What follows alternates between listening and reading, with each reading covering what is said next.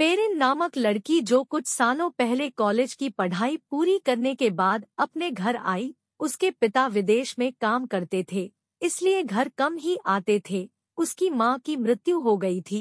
Perrin के भाई बहन नहीं थे, इसलिए वह अपने बड़े से घर में अकेली रहती थी। उसे किसी भी चीज की कमी न थी। पिता हर महीने उसके अकाउंट में पैसे ट्रांसफर कर देते थे। उसे अपने घर में अकेलापन महसूस होता था।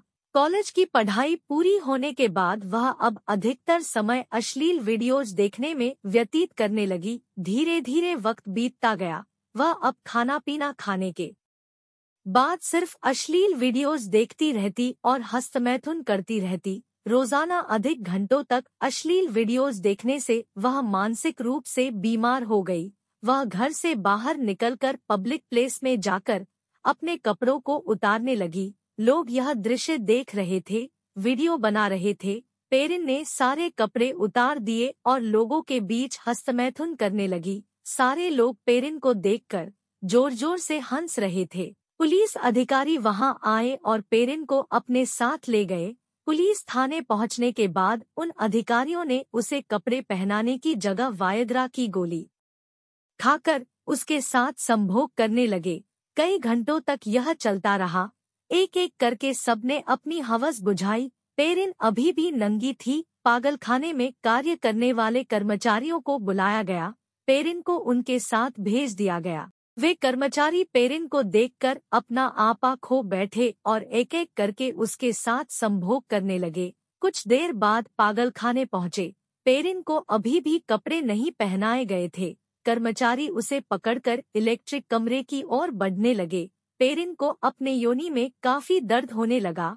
वह अब काफी हद तक होश में आ चुकी थी। वह चिल्लाए जा रही थी, मुझे छोड़ो, परंतु पेरिन के कई घंटे पहले के व्यवहार के कारण कर्मचारी उसे पागल ही समझ रहे थे। दूसरी तरफ उसका वीडियो वायरल हो रहा था।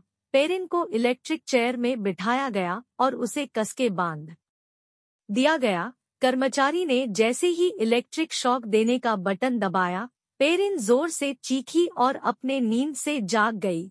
उसका माथा पसीने से भर गया। वह इधर-उधर देखने लगी। वह अपने कमरे में थी और घड़ी में लगभग रात के 3 बज रहे थे। उसने पास में रखे पानी को पिया। उसे समझ आया कि यह मात्र एक डरावना सपना था। वह अपने मन में बड़बड़ाती हुई काला संभोग कहकर सो गई। लघु कहानीकार Pankaj modak. A girl named Perrin, who came to her home a few years ago after completing her college studies. His father worked abroad. That's why he rarely came home. His mother had died. Perrin had no siblings. That's why she lived alone in her big house. He was not lacking anything. Father used to transfer money to his account every month. He felt lonely in his home. After completing her college studies, she started spending most of her time watching obscene videos. Slowly time passed. Now, after eating food, she would just watch porn videos and masturbate. She became mentally ill after watching obscene videos for long hours every day.